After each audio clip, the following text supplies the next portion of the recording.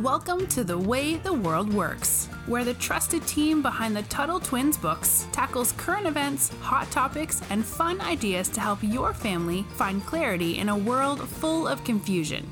Hi, Connor. Hey, Brittany. So the world might seem like a bit of a scary place right now. I think you can agree with that, right?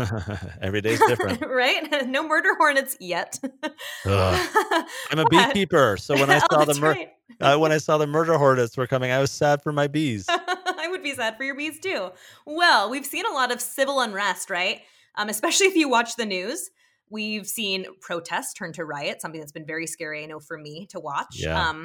But a lot of us are seeing these, and we're noticing that there is reason for the world to change, right? Maybe we don't agree with everything the protesters are doing, or why they're doing, or not. We do agree with why they're, but what they're doing. But we can agree that there's something wrong, that something needs to be changed. So I thought maybe we could talk about how people actually change the world, because there's not one right answer for this, right? There's a lot of different things we can do. So let's talk about it. How can we change the world? So, Brittany, you and I were both involved in the presidential campaign of Ron Paul. Mm-hmm. And one of the things I found was really interesting was when he was running for president, he is a man who deeply believes in liberty. And he got so many people, especially young people, really excited about liberty, right?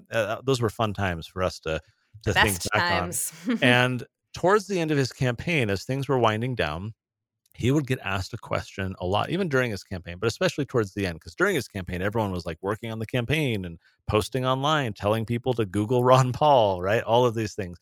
But as the campaign started to wind down, he would get asked over and over again by people, hey, what should I do? How should I get involved? What's next? What should I work on? And as he and I have talked in the years since in different interviews and settings, he talks about this often, that he's like, at the time, he would tell people, I don't know. Right? I don't know what you're going to do. I don't know what your path is, what your skill set is, what your opportunities will be. Everyone is different. We talked about spontaneous order on a past episode, right? Like not everyone necessarily needs to try and change the world in the same way. And so one man, Ron Paul, isn't in a position to tell everyone, how to do things and where to go and what to work on. And so I really like that all of us have unique skill sets. He told me one time that I was talking with him about this. He's like, Connor, had you asked me that as well, and had I come up with an idea, I never would have imagined starting a think tank. I never would have imagined doing children's books. Yeah. And yet, you went off and did those things. And so each of us have our own different capacity. You are a phenomenal writer. Brittany, probably back 10 years ago, you probably weren't a very good writer, right? I had to practice at it, yeah. But it was actually, might be too scary for your listeners to watch at this age, but V for Vendetta was a movie I loved. And there's a line that says, words will always retain their value. And words have basically the power to change the world because they give people meaning. And that is what made me want to become a writer. So talk a little bit more about that, since we're talking about changing the world. How can words change the world? So communication is important, and it goes both ways. It does not only the written word, which I do, but also spoken word. As a teacher, I was kind of a writer in my own way because I would write lesson plans, right? And I would write them in a way where I could tailor them, or I would cater them to my audience. So if I'm talking to a group of maybe preschoolers, I'm going to talk to them differently than I'm talking to a group of adults, right? So you have to know your audience, and you have to know what they can do. We talk about special talents, like you just said. Same thing for as a writer. I have to know what my audience, special skill is. I have to know what they already know or what maybe they don't know so that I can communicate these ideas. Analogies. These are something like telling things through, or more like a parable, telling things through a story. So in another episode, we talked about whistleblowing and speaking up if you see something going wrong. And we talked about if you were to see bullies on the playground. Something I love doing with my words is creating those situations, saying, okay, maybe you don't know exactly this complex thing I'm going to teach you about, but let me tell you about something you do know. Let me start where you are and tell you a story about bullies on a playground or something like that. So I think it's really important because writing, the written word, or even speaking to people kind of gives them the information they need to then sit there and go, okay, something's wrong. This is making a lot of sense to me. That story resonated with me. I've seen that before. I've heard that before. And then they go home and they're thinking about it. And then they're thinking, how can I take this and change the world with my special talents? I love that. And, one of the funnest things for me in doing the Tuttle Twins books and the written word and sharing these ideas in kind of a persuasive and interesting way, one of the funnest things for me is seeing them get translated into other languages. That's cool. And getting photos like on Facebook and Instagram of kids around the world, different ethnic backgrounds, different languages, totally different kind of, life circumstances, reading the Tuttle Twins books and learning about these powerful ideas that have changed the world in the past, right? That people have used to, create America the freest country at one time, perhaps, in the world. And how amazing that is to see kids in their own language. So not only does the written word have power, but yeah, you can translate it into other languages, so it's not just the words, but it's the ideas that they convey, right? The ideas that the words are teaching about, because then those ideas can be translated into different words in a different language. But these ideas are so powerful. Talk to me, Brittany, about the power of ideas. When did you really come to believe in freedom and free markets, and why were those ideas so exciting or moving for you? It's funny. I think I always believed in them, but I didn't know how to put them into words. I didn't know how to pinpoint them until Ron Paul came Hmm. along. And I think Ron Paul, also along with the movie V for Vendetta, highlighted the idea that ideas are bulletproof.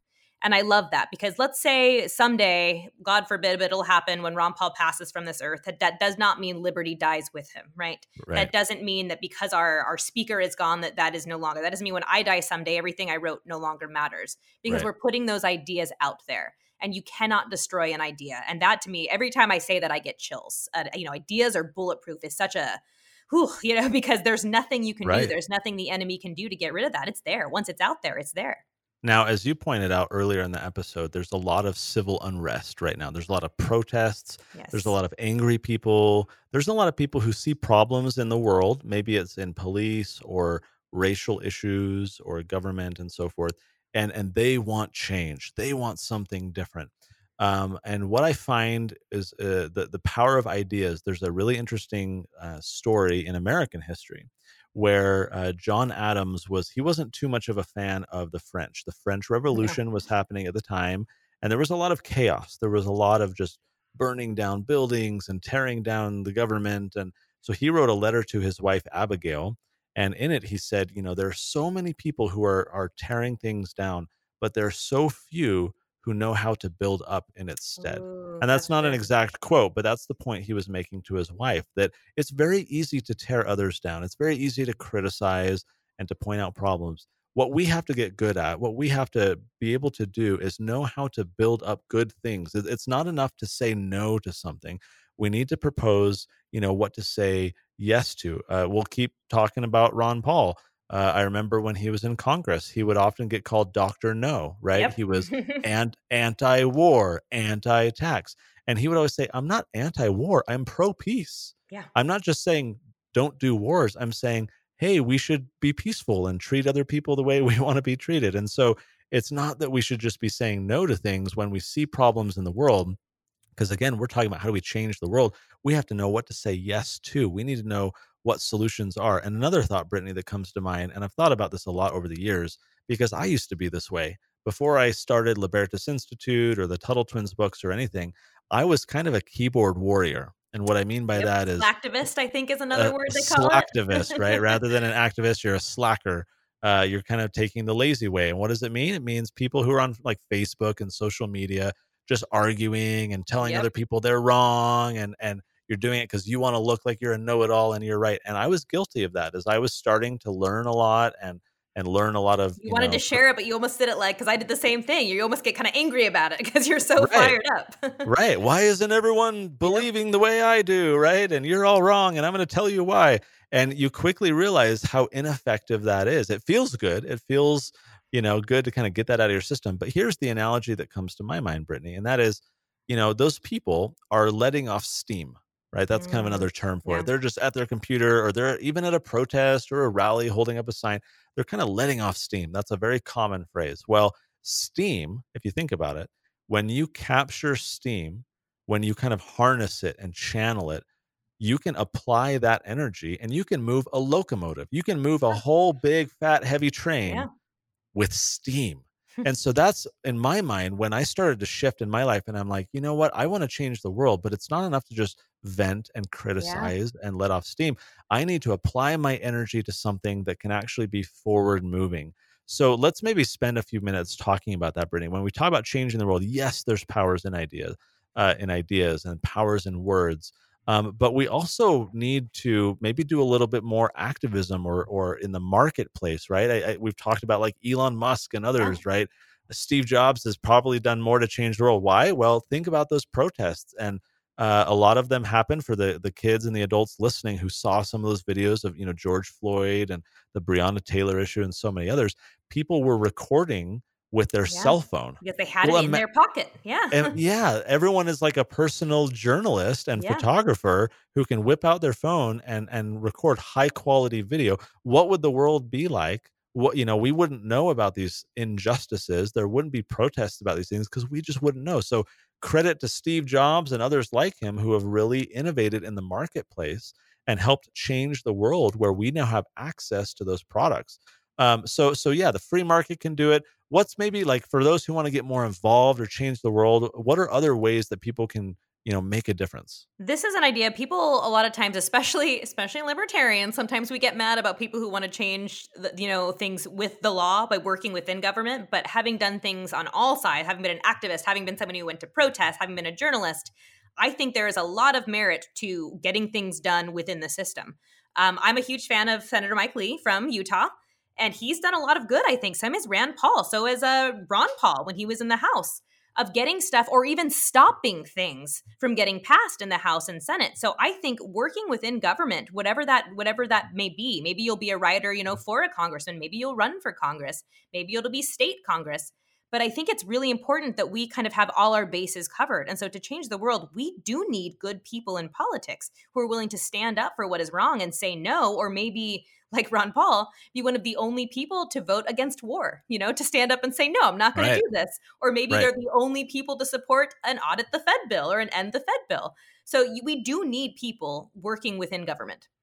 There's a story I've heard before about, if you're trying to like lift a big piano, for example, or you're moving and you're lifting like a heavy, set of boxes or something, you need multiple people. And if someone isn't pulling their weight, if they're not doing their job and holding it, that piano, to use that example, is going to start to tilt and fall and break. And so the importance of all of us, like you just said, Brittany, we need journalists and we need. That was going to be my next one is journalists. Yeah. Yeah. We need business people and we need freedom fighters and activists and politicians and others. Like we need people in every area of society, right? Because we all need to kind of stand and lift, where we can and lift that big piano. We all need to kind of do our part because together we're only going to, I think, preserve our liberties if we're all kind of fulfilling those roles. And I think the exciting challenge, especially for a lot of our listeners, Brittany, is for younger people, it's figuring out what your path is. Yep.